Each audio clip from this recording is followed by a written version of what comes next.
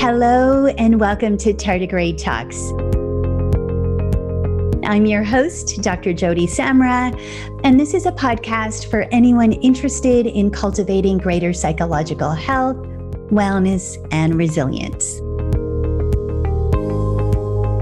In each episode, I'll share authentic and thought-provoking conversations with inspiring guests, along with evidence-based skills, strategies, and approaches you can use to cope with the stresses of life and enhance your personal and workplace resilience. Today, I have the incredible honor of introducing you to our guest, Michelle Brunoro, an award-winning anchor and reporter. Michelle is currently the Fraser Valley Bureau Chief for CTV News Vancouver and has received regional, national, and international recognition for her work, including winning an Edward R. Murrow Award in 2006 for a 6-part series on crystal meth. She was also the recipient of 3 Jack Webster Awards, most recently for being a part of the team covering BC's opioid crisis. Michelle is also a breast cancer survivor and bravely documented her journey with breast cancer with CTV. Through her blog titled The 3800 Club, Michelle blogged openly and honestly about her experiences through this journey. We'll be talking about living out childhood dreams and the passion behind being a voice for others through storytelling, the emotional impact of sharing others' raw and heartfelt stories, the value in using exercise, movement, and nature to positively shift focus, and the resilience it requires to endure being diagnosed with an extremely aggressive form of breast cancer. A great big welcome, Michelle. It is so lovely to have you here today and to be on the other side of the interview mic. Oh, yeah, that is a change. See, it's weird now. You're the one asking me questions. It's a whole role reversal here. Thank you for having me on your show. Does it feel like you're losing control?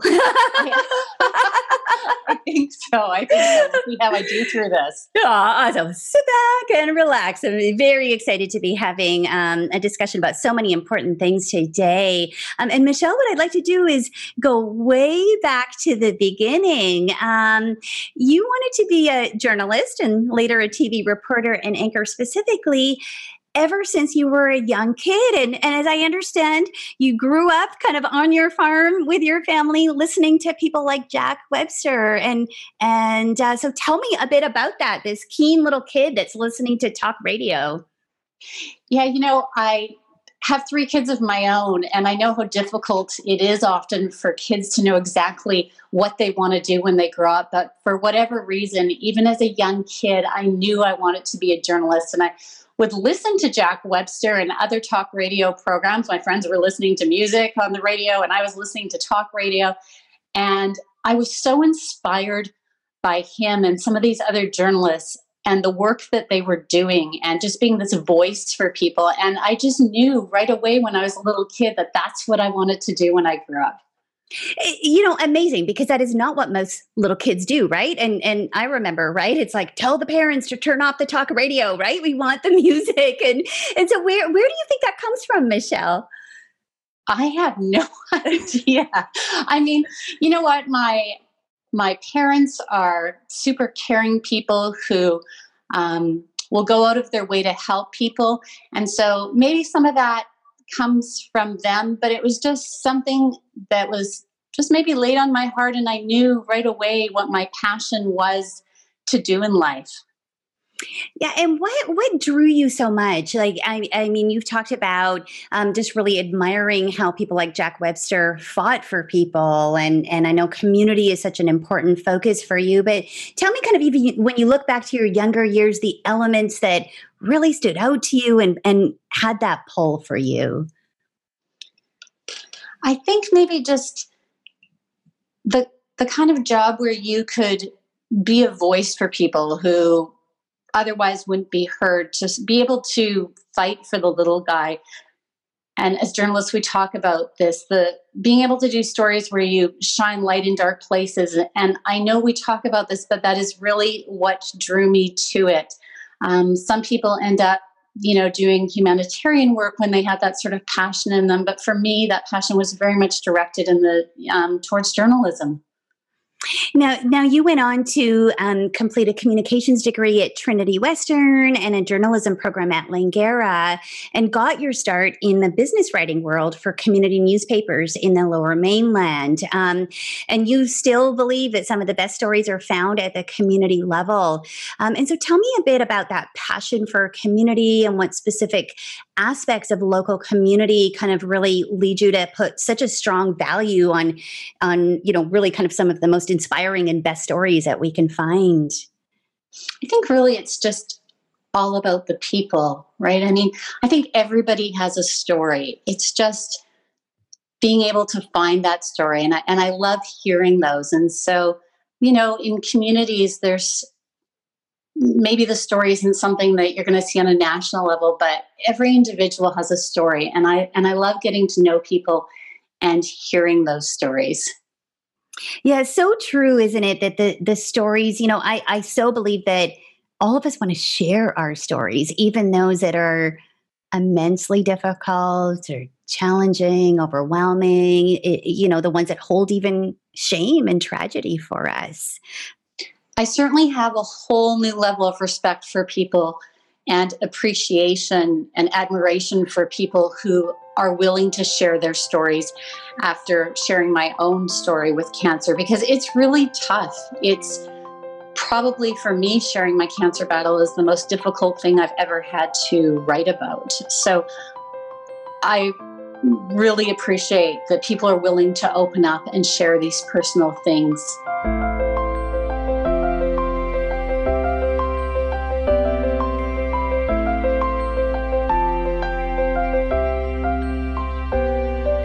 Yeah, there's so much vulnerability required, isn't there? Especially when we're sharing the most intimate pieces of our struggles. And I guess when you look to, you've of course interviewed and met, thousands of people over the years. And when you think of, what is often that tipping point that you've seen, or maybe the pull that allows people to feel that they have that courage to be able to share in a public or broad way? Sometimes it's because they want to see change. That's often a motivator. I often hear, I'm doing this because I don't want to see another family go through this. I want this to change. So I think that's often it. And because they believe that by telling their story, they can make that difference.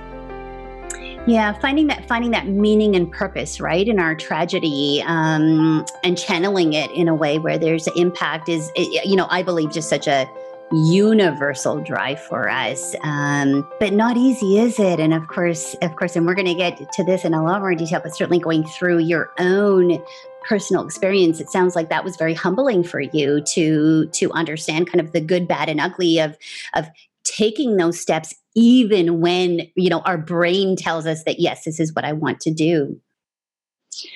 Yeah, absolutely. It's a risk. You're putting yourself out there. And particularly in this time now where people, have so much access to you through social media and can post things without necessarily any accountability, right? You don't know who the person is that's talking about. So when you're sharing something really personal, it's tough because you know that people can judge you for what you're saying. Yeah, we open ourselves up to so much, don't we? Michelle, when you think, because I imagine there's been, so many times over the years for you in your career where, we don't just leave work at work, and when you're getting immersed in hearing the intensity of emotional stories for a lot of folks. And tell me what things have felt the hardest for you over the years, which have kind of evoked the most emotions for you? That's a tough one. I have been very blessed that I have met so many people willing to share some very difficult stories. And some of those people I've stayed in touch with over the years. I was going through my own cancer journey. I was still in touch with a family who I'd met, oh gosh, maybe 15 or more, well, maybe about 15 years ago, 12, 15 years ago. At the time, I had followed a little boy for 6 months who had cancer. He was just 5 years old when he was diagnosed, and he was 6 when I met him, and we followed him until his 7th birthday. And he was given only a 5% chance of survival. And the fact that his mom was willing to let us follow him on that journey day after day with such a, the information they had from the doctors was a pretty dismal and gloomy outlet. And he was amazing because he survived that. He beat the odds. And when he celebrated his 7th birthday, the day before, his family had found out that he was in remission. Wow. And he would go on to continue to battle for many more years. It would come back again. But he was someone who inspired me. But I also remember driving home from one of the interviews and just weeping because especially as a parent, you feel that. So there's many families that I've spoken to have lost loved ones, and their stories are heartbreaking, and it's hard not to be impacted by that. And I think that as a journalist, we are balanced and impartial when we tell our stories, but we're also human, and we are also affected by the things that people go through and the tragedies and the tough times that they experience.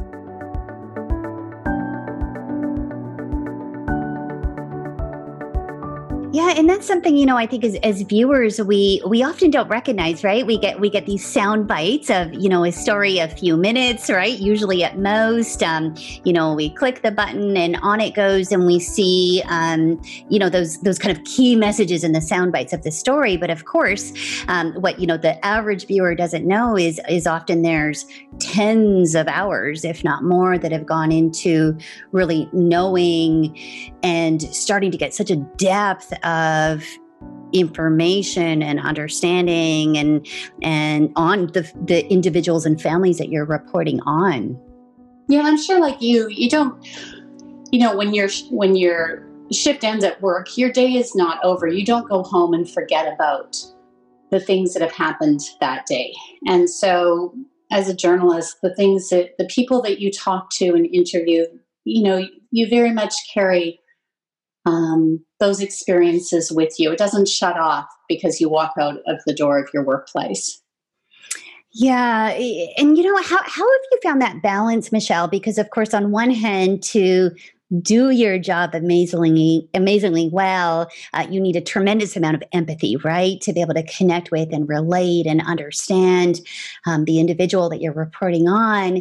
Yet at the same time, right? And I of course can speak from my experience as well, is we need to find ways to kind of put a little bit of a protective shell around. Otherwise, we'd be riddled with emotions all day and all night. And so I'm curious for you, over the years, how have you found your own outlets to cope and manage and be able to, in some ways we have to compartmentalize a bit of what we're exposed to in our work environments?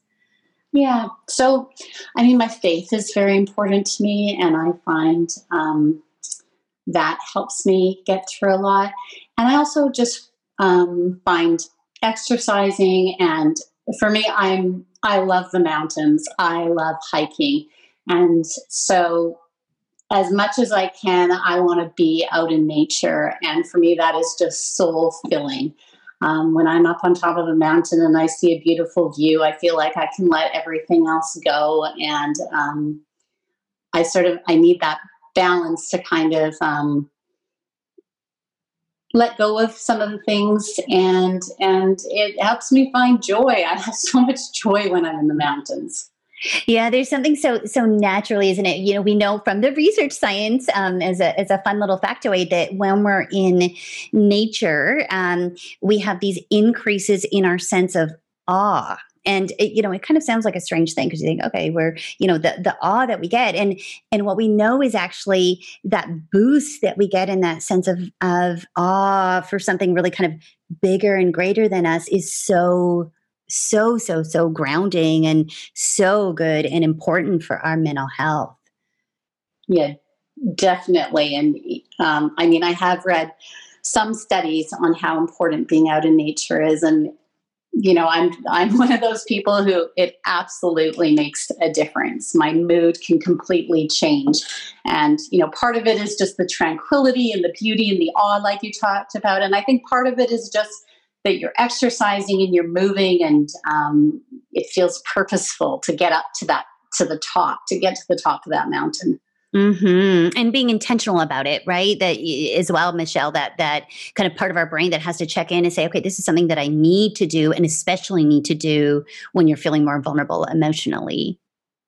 Yeah, for sure. And I find, so I go for a run 6 mornings a week, and not that I'm a great runner or anything. And in fact, my children say that my run is more like a walk, or that I might actually be faster if I was just walking. So we're not talking anything impressive here.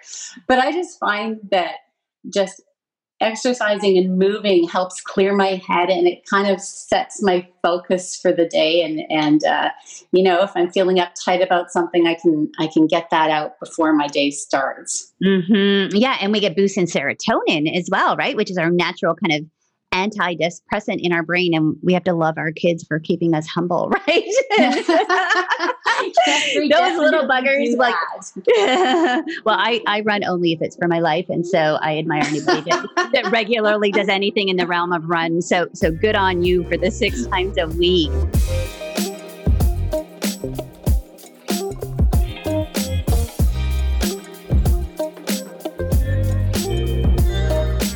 You, Michelle, have received regional, national, and international recognition for your work. You have been very committed to reporting on the homelessness crisis, which we know is a massive issue here in Vancouver.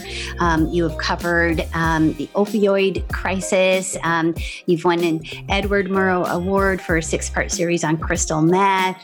And I imagine perhaps one of your proudest achievements being the recipient of 3 Jack Webster Awards. The opioid crisis and homelessness crisis are clearly very important issues here in BC, and becoming more so as the days go on, as we move through the pandemic. And so share with me where your passion there comes from, and what that experience has been like for you. Yeah.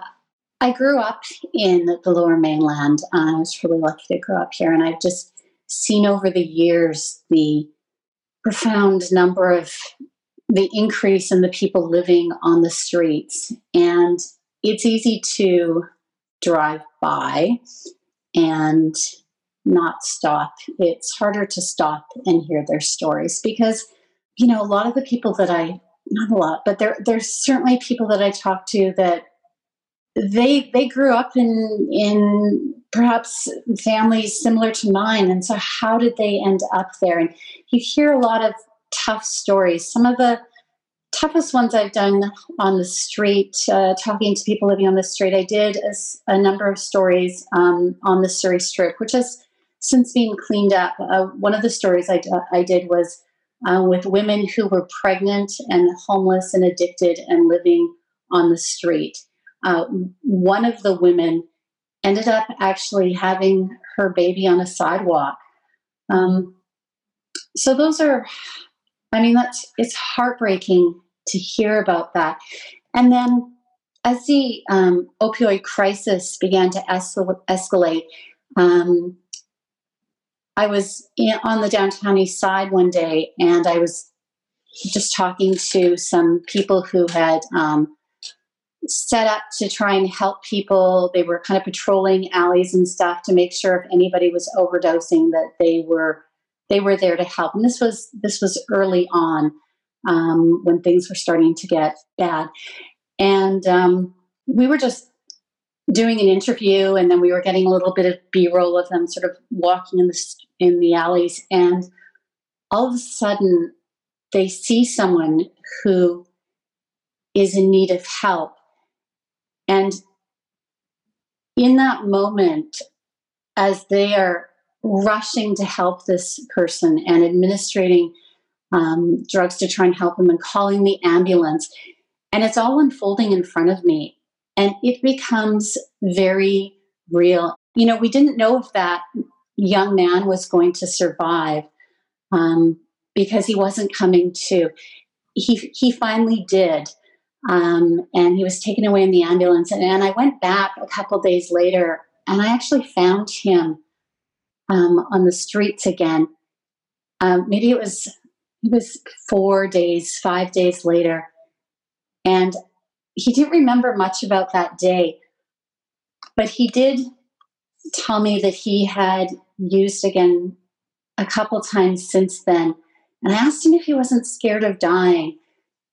And he said that he wasn't, but I felt just that the pull from his addiction must be so strong that you can basically almost die on the street and then go back and be using just a couple days later. And it just made it so clear about the help that is needed for people, and just the compassion needed. Yeah, that compassion piece, right? And I think, as you said, it's so easy to ignore and turn a blind eye, isn't it? I think we've become so desensitized. Yeah, I mean, it's tough. During the pandemic, I have been doing a lot of stories on seniors and the crisis in long-term care in our province, and that's another area where I have just heard so many heartbreaking stories. And, sometimes those stories are posted, and I mean, they're tragic. They're about, seniors in care homes calling for help and nobody responding, seniors being left in, wet pull-ups for hours and nobody changing them. And you're hearing all these sad stories, and you're telling these stories, and sometimes people are like, who cares? But I think we have to care. I think we can't forget about people just because it's not our life. And so in the case of the seniors, they're in care homes, and the tough times it is for families right now who aren't able to see their loved ones in care homes, and how the pandemic has impacted them.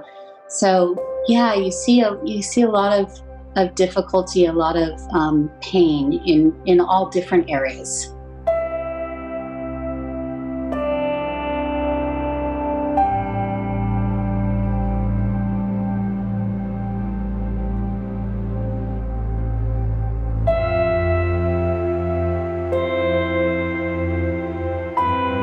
When you think about your ultimate, aim or hope or intended outcome with reporting on things that we're not necessarily thinking of on a day-to-day basis, what change do you hope to instill or propel?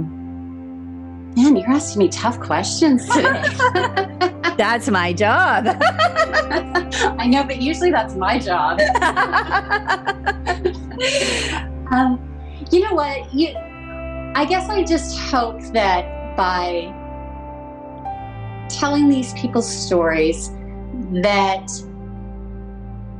the concerns that they're raising, and so right now we're talking about, because I'm doing so many stories on seniors and what's been going on, and them just feeling so isolated and cut off.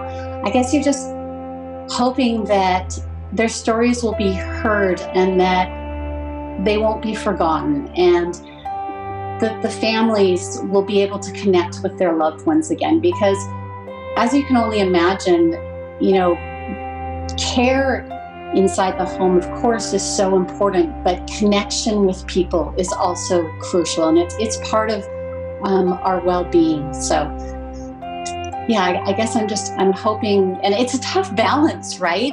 Because these restrictions are in place to, because of COVID, the visiting restrictions are there to protect the seniors.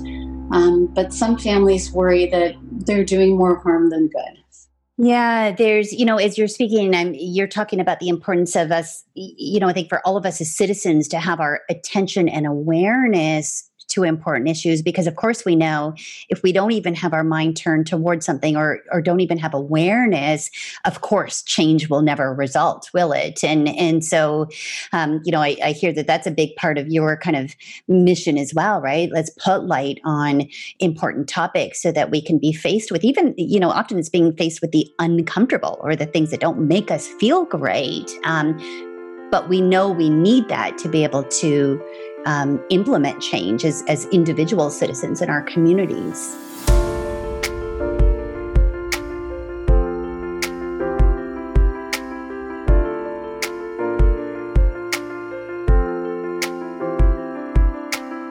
The seniors and long-term care home situation, very personal for me. My mother-in-law has been, as she calls it, in jail since March.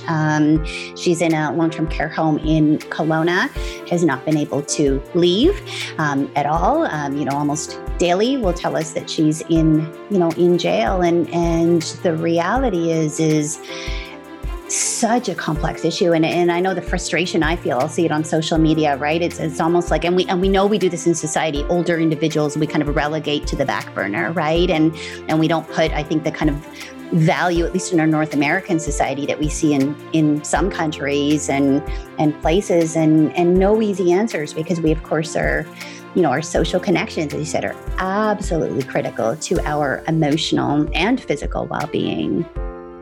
Yeah, I've definitely heard that same thing too from seniors who say that they feel, I did a specific interview with a senior who's on the island, and he talked about how he felt like he was in jail and how lonely it was. And he talked about how others in his care home, some of the seniors who have dementia, they didn't understand why their family wasn't coming to see them. And the whole reasoning behind it didn't make sense, and they don't understand. And when the visiting has been allowed, why it's through plexiglass, and why can't they hug these people, and why can't they be in their room? And yet, on the other hand, you also see that most of the deaths that we're seeing in BC from COVID are seniors, and so many of those outbreaks in long-term care. And the difficulty when you've got, a care home, Langley Lodge suffered the loss of 26 seniors in their outbreak. That ended in the summer. There's a care home right now in Abbotsford that has seen 24 seniors die recently from COVID. So it's very difficult. I love what one of the care homes, Menno Home in Abbotsford, is doing, which is because so many staff are getting sick and not able to come in, they've actually started hiring, they put the ad out anyway to hire family members to come and do some of the work, such as laundry or delivering meals to seniors in the home, because it allows them to be there and see their loved ones at a time when otherwise they wouldn't be able to, because they're not allowed to volunteer. So, definitely tough times for families. It is, and long-term care. Yeah, I'm thinking of a story. I think it was on the island, and it was an older gentleman who took a job as, if I recall correctly, cooking in the care home on a volunteer basis, because that was the only way he was able to be connected to his wife. And I thought, oh my goodness, so sweet and heartwarming and humbling all at the same time, isn't it? Yeah, definitely. And when that home in Abbotsford put out that ad, the last I talked to them, they'd had more than 50 family members apply for jobs there. And they had to do it as a job because they're not allowed to have volunteers come in right now. And you were talking about the impact. I think it was on your mother. Was it your mother-in-law? Mother-in-law, yes. Yeah. And I mean, it's just a story that we keep hearing over and over again. And you really, your heart goes out to these folks. Yeah, but also a testament, right? When fascinating, you think, my goodness, 50 family members that apply. And isn't it also a testament to our creativity in finding ways to be resilient, right? Because ultimately that's what we're talking about. All of us moving through this very unusual phase in our lives, right? This extended, prolonged phase of the pandemic, and which we know, of course, isn't going away anytime soon, and will continue to impact us for some time. But it's amazing as human beings, we put our frontal lobes to work, and we can come up with all kinds of unique, creative ways. While they're not full solutions, they can certainly work to enhance our overall resilience. Yeah, absolutely. And I mean, for the seniors, the whole connecting on FaceTime and stuff and Zoom has become the way that they have that opportunity to, at least hear the voices and see the faces of those that they love. So yeah, definitely the ideas and the ways that people have worked to get around that, even just visiting through windows, at least it's provided something to help get people through, for sure. Mm-hmm. Well, we were joking. My mother-in-law, who's 83, has had a stroke, and so both cognitive issues, but is also wheelchair bound, so physical issues as well. And we said at 83, she finally figured out how to learn to use FaceTime, and so we thought, that's awesome. It's good, and we're like, this is good for your cognitive function, and it's good for your dementia as well. And you think, what's that saying of necessity breeds invention, right? So we have to find workarounds.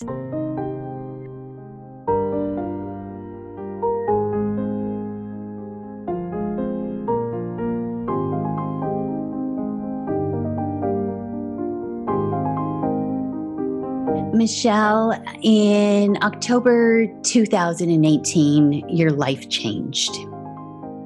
Yeah, so it was October 2nd. I went to the doctor after I had really quite by mistake found a lump. And I have to say, I'm not one of those people who was doing self-exams, or I was getting regular mammograms, but nothing had come up of concern. And I had discovered this lump. And, as women, we're often not very good at taking care of ourselves. We're good at taking care of other people, but we're not so good at taking the time to take care of ourselves. So I kind of had to, at first when I had found it, I wasn't sure what it was, and I think I almost ignored it.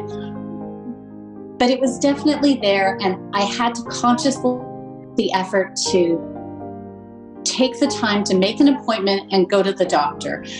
And I mean, honestly, that felt like a big step. Part of it because you don't really have the time, you're so busy. And the other part of it, though, being that you don't want it to be anything. Mm-hmm. So I went to the doctor, and she definitely confirmed that there was an unusual lump in my breast. And she was great. She sent me to get a mammogram. Unfortunately, there was some kind of a mix-up, and initially they told me it was going to take a diagnostic mammogram, not just a plain mammogram. So she wanted a diagnostic one. And initially it was going to take about 3 months to get that. And that was the first appointment I got. And I felt like that was too long. And so I started phoning, and I found out that they keep a wait list, at least at the hospital where I was. And so I got on a cancellation list. And I got on the cancellation list, and fortunately, because somebody canceled and I could go in last minute, I was able to go in a bit earlier. And through a series of tests and stuff like that, and then they decided that I needed to have a biopsy. Okay, let's go rewind to the by mistake first of all. And like you, I get my mammograms mostly on schedule because I get the little reminder that comes in the mail. self-exams is not something I engage in. So tell me first about that by mistake finding, and when you first thought, okay, something is maybe seeming a little bit off here. You know what? I was actually on a trip with my son and a friend and her son, and we were going to hike the Inca Trail. It was a bucket list trip. And my son ended up getting really sick, and we had to go off the trail, and we all actually ended up getting sick from the food or the water or something. And so we were hunkered down in a hotel, and we'd been sick, and I ended up just we'd been sick for 2 days. I ended up having a shower and just really scrubbing down because I'd been sick and I hadn't had a shower in 2 days. And that's when I kind of just discovered that lump there. And so it was just really, I'm fortunate that, this trip that kind of got ruined, ended up perhaps being something that ended up saving my life. So you notice something, and what do you what are your first thoughts there as you're in the shower? Is it, okay, nothing to worry about? Are you kind of worried at this moment? Like what is going through your mind in that first immediate discovery? More like, oh, that's weird, but not thinking too much about it. Just thinking, oh, that's weird. Maybe we've been hiking for a week previous to that. Maybe I banged into something, or maybe it's from my gear and it rubbed the wrong way or something like that. My backpack or something. I wasn't sure. I thought it was weird, but then I didn't think much of it. And I thought maybe it would just go away, really, to be honest with you. But it didn't. And so. Right. And you're absolutely right that especially as women, we are terrible, terrible, terrible, right? We take care of everybody else, and you remember every drop of everything that your kids need and needs to be done for work and needs to even be done for the partners. But we don't do nearly as good a job as we should. As a psychologist, of course, land of denial, we all kind of travel to that land once in a while because it works, right? And we kind of think, oh, why go? We don't want to know. We kind of subconsciously have all these kind of weird and wacky things happen in our brain that makes us think, out of sight, out of mind, right? Which is true in short doses. And so at what point did you, Michelle, sort of say, okay, this thing is not just it's not just nothing, and it's not just going away. I had better get myself into a doctor's office. In my family, there is a history of breast cancer. And so when it wasn't going away, I realized that I had to go and get it checked out. My mom went through breast cancer treatment. I have a number of, both my grandmas did, a number of relatives and aunts. So it's definitely in the family. And, you just kind of get to the point where you're like, actually, you know what? I need to just stop and take care of this. And I'm sure it's nothing, but I just need to go take care of it. At what point do you know you have cancer? So I think sometimes you don't have to hear from the doctor the diagnosis, because you just kind of in your heart already know. And I don't know, obviously I was praying that wasn't the case, but I remember the morning, it was January 2nd, 2019, that I was scheduled to go to the doctor and hear the results of my biopsy. And I remember going for a run that morning, and I was praying, and I was really hoping that they would give me positive news. But I have to tell you, through that whole run, I just knew in my heart, I knew that it was cancer. It shouldn't have been there. There was not really any other explanation for it. I had this family history, and I just knew. So before I even went to the meeting, I ended up missing a call on my phone, and the voicemail talked about, it was a miscommunication, and there was a voicemail talking about a treatment plan for me. So then I knew, okay, they're talking about a treatment plan. This must be it. And I went in, and sure enough, yes, they told me that I had breast cancer. And, when that happens, even when you've prepared for it, you can't really prepare for it. It still hits you like a brick wall. It really does.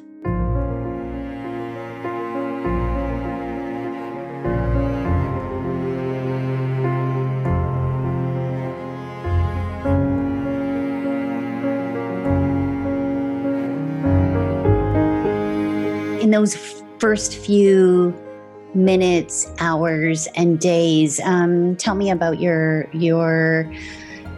emotions, what was going through your mind, just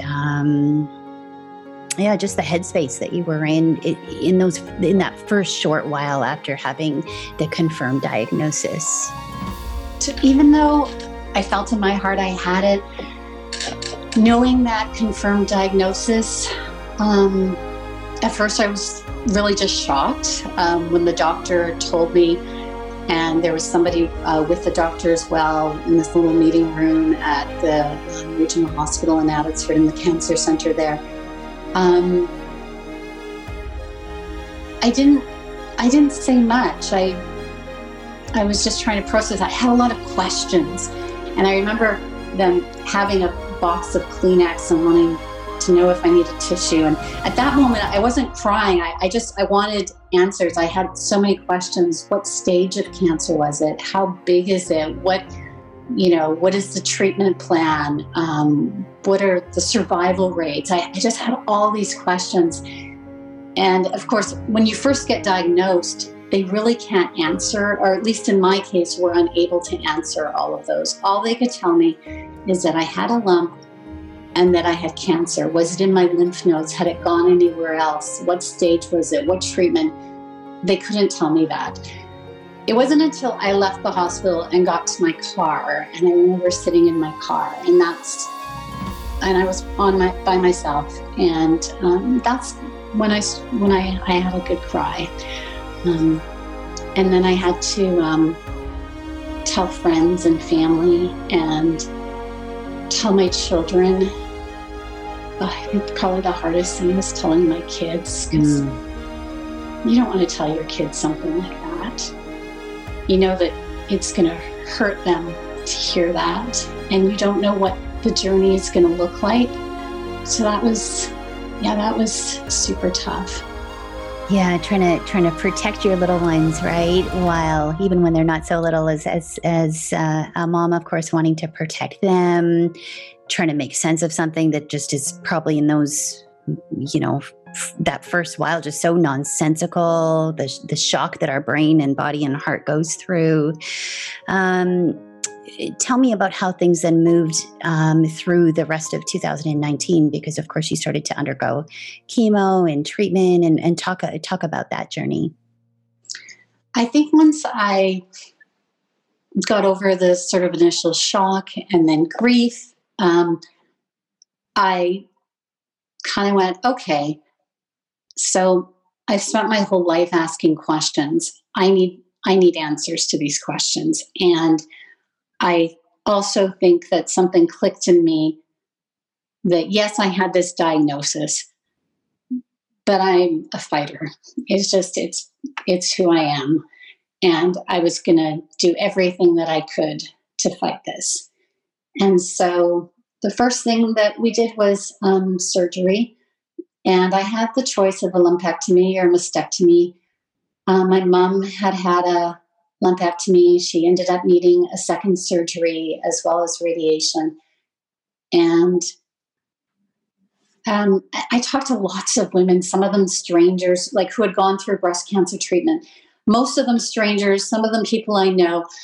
It's amazing that all of these women were willing to share their stories with me. And you become part of this unofficial sisterhood, this club, 3800 Club, the number of women that are diagnosed in BC each year with breast cancer. And you're automatically welcomed in, and women are willing to share their stories and let you know about their journey, which helped me in making decisions about what I would do. So I ended up choosing because of what my mom went through and needing a second surgery and how hard the radiation was on her, I chose to have a mastectomy. So that was sort of the first step.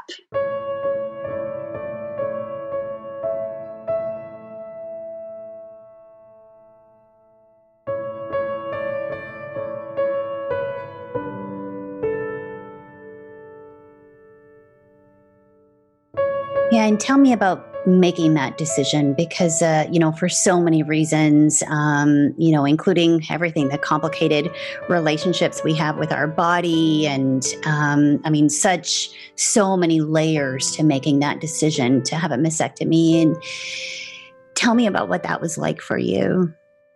It was hard to decide at first, but I think once I made the decision, I felt like it was the best thing. I didn't want to worry that the cancer, that they might go in and do surgery and, because it's if I had chosen a lumpectomy, they miss some cells and it ends up spreading. And so, the idea of having a mastectomy is difficult. Nobody wants to do that, but your priorities kind of change and your outlook on life changes when you're faced with a cancer diagnosis. And the most important thing was for me to be able to survive. And I have to say that being diagnosed with cancer really brings everything into such a very clear perspective. You really reevaluate what matters most to you, and things that maybe you would have let bother you before or that seemed important before don't seem so important. Disagreements, over little things or whatever, they don't matter. You realize how short life is and how every day counts. And so was it hard to make that decision? Absolutely. But in the bigger picture, it was, for me, the right decision. Yeah, and it sounds that you had, as you're saying, your focus on the long term. Things get put in immediate perspective for us, don't they? And all the small stuff that is so easy for all of us to get caught in, fixating about, thinking about, obsessing about, goes on the back burner. And I believe this fundamentally as human beings, we have an evolutionary pull to survive, right? And that's what I'm hearing is that for you, it was just, this is what I need to do. While the path to get there wasn't one without emotions, that it also felt like the path that you knew you had to take.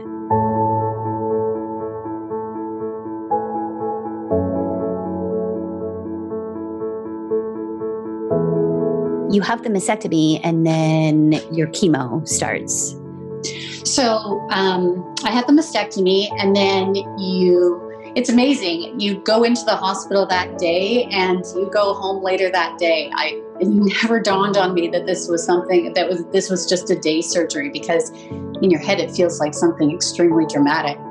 But in the end, I actually think it was great to be able to go home and sleep in my own bed. But then you wait 2 weeks. In my case, it was 2 weeks to get the results, the surgical results, because those determine what happens next. So they did a mastectomy, they took 3 lymph nodes, and they look at that and see, okay, how much cancer is it in your lymph nodes? And that determines your treatment plan. So I went back in 2 weeks later to get my results, and my results were really good. There was no cancer in my lymph nodes. They considered me stage 1, and we were so excited. It was amazing. But my surgeon did warn me that I would still need to go see an oncologist, because they looked at other things that don't just have to do with the size of the tumor or or whether it's near lymph nodes. But in my head, I thought I was home free. I thought I was done. I had to wait several months to get in. Well, so about mid-February is when I would have gotten those results. So it was sometime in March that I had my first appointment with the oncologist. And again, I walked in there thinking that this was just a formality. I remember when they called me and told me that it was going to be a 90-minute appointment. And I said to the lady on the phone, "Oh, I don't need 90 minutes. I said, "I'm sure that this is going to be pretty quick and I don't want to take time away from the doctor." And she said, "Well, this is just standard. This is how long it takes every time." So when I went to that appointment, I remember just being floored to hear that despite being stage 1 cancer, that it was the grade of my cancer that they were concerned about. And it turned out that the cancer that I had was extremely aggressive, the highest grade of aggressiveness that you could have. And so then they lay out your choices. You can do nothing, and they give you the statistics for survival if you don't, or you can do chemo. And again, another hard choice, because chemo, of course, doesn't come without its side effects. But I chose to do chemo, and we went from there. Your chemo finished in August 2019. And so tell me what, at this moment, chemo ends, and what are you thinking, hoping, praying for, and how did things continue the next number of months? Well, I'll take you a little bit through, I'll back you up just a little bit. Before I was diagnosed with cancer, of course, because it was in my family, I knew people who had it. But during the time that I was going through treatment, I had 4 friends also going through treatment for breast cancer. One of them, a close childhood friend, was diagnosed just 2 weeks after me, which just blew me away. She was there the day of my surgery. I was there the day of her surgery. And then the day that my first blog came out, one of my other friends messaged me and told me that she was at the hospital and she had just been diagnosed with cancer, with breast cancer as well. And she ended up losing her battle just 2 months later. And going through treatment myself, and being like, I'm going to get through this. I'm going to get through this. And she was exactly the same. She was like, I'm going to get through this. But the cancer had spread too far and she didn't make it. And that was really tough. Losing my hair going through chemo was tough. And her and I would sit there on FaceTime because she was in the hospital, and we would compare our bald heads, and we would talk about what we were going to do when we got out, or when we finished our treatment and stuff. And so that was difficult. And that is one of the reasons that I speak about it is for her, because she would want people to be aware and to take care of themselves. But I got through the chemo, and that was amazing. I had been crossing the days off on my calendar every week. I would cross it off, and it was incredible that day to get to ring that bell. That symbolized so much to me. One of my first times at chemo, I had heard someone ring the bell, which people often do to mark the end of their treatment. And I had heard people laughing, and I just felt this joy, this relief for someone else in that chemo room who had just finished. And I set my mind on ringing that bell, and I just kind of clung to that hope. And yeah, it was awesome to get to ring that bell and know that I was done.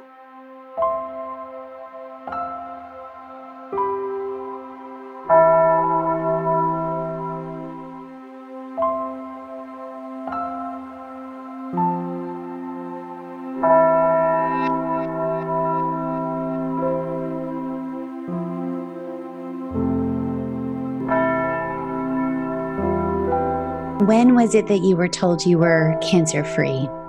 So it's kind of a strange thing when you finish chemo and you're kind of done treatment, but initially nobody sort of says, okay, you're cancer free. But so I kind of, the couple in the months that followed, when I saw my oncologist, I just said to her, I just need to hear those words. And she's like, there's no sign of cancer at all. You're considered cancer free. So that was in the fall, and that was awesome. I bet. And I mean, what does your health look like these days? What are you doing in terms of ongoing follow-up? What advice do you have for anybody going through a similar journey? Yeah, chemo, of course, takes a bit of, not a bit of a toll.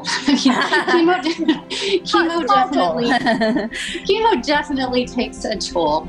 I still have neuropathy and there's other things from the chemo, but you know what? I am so grateful to be here. I feel like I got a second chance, and it gives me so much purpose in each day and in my work. I guess my urging to people to women is just to take care of yourself and to do self-exams and to go for mammograms, because even when you think it'll never happen to me, sometimes it still can. And so, catch it early if it's going to, and give yourself the best chance. Yes, very, very wise advice, I think, because it, as you said, so easy for us to get caught in the busyness of life and relegate things like our own health to the back burner, especially when we're kind of feeling okay, or, think, oh, we're healthy. I go for the run, I go for the hikes, I do these things, right? And we have this belief that, my goodness, this could never happen to me. But I think important for us to all know that, the correlation sometimes between our health behaviors and other outcomes is nil. And that isn't, it's skewed thinking when we're approaching our health in that way. Michelle, you have a blog called the 3800 Club, as you referenced, referring to the fact that 3,800 women a year in BC are diagnosed with breast cancer. When did you decide that you wanted to document your journey and share it publicly? And did you ever have any fear or worry about that? Yeah. I don't know which of those questions I should start with.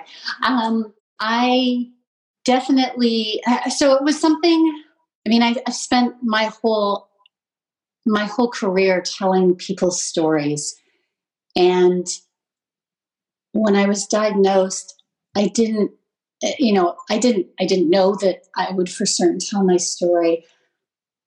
But I thought maybe I would just go and I would have the surgery and then it would all be better and life would just go on. But at some point, I just felt like I needed to use my own story hopefully to raise awareness. I was so appreciative of all the women who had spoken to me about their cancer journeys.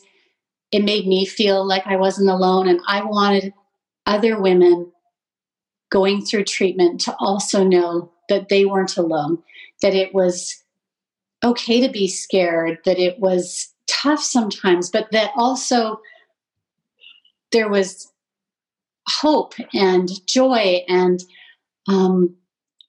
when I ended up starting to write it, I didn't know where my journey was going to go or where it would end up. But a lot of my blogs, I would end just sort of with, I've got this, you've got this, we've got this. Because really, you don't get through it by yourself. It's because of the support and the doctors, and there's a whole bunch of factors in. And yeah, I just really want to raise awareness and let women know that they weren't alone if they were going through this.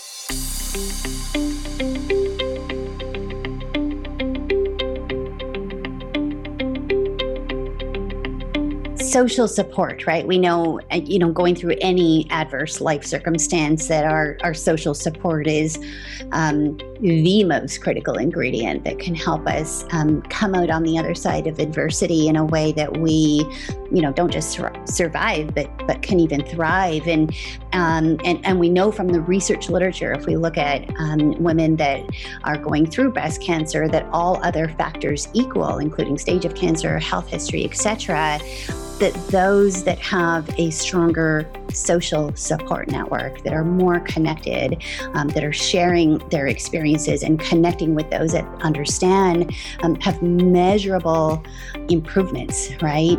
Higher levels of remission, lower rates of mortality, increases in things like our T cell count, and it's fascinating. And I so commend you, first of all, for having the courage to share such an intimate part of your life when you don't know where that story is going to end, right? And to do it in such a public way requires you to be, immensely vulnerable, especially when you're used to being on the questioning side and not the reporting side, right? But I think to just underscore, Michelle, that we know that sense of community and social connection literally helps us live longer if we're dealing with something like a breast cancer diagnosis. So thank you for that.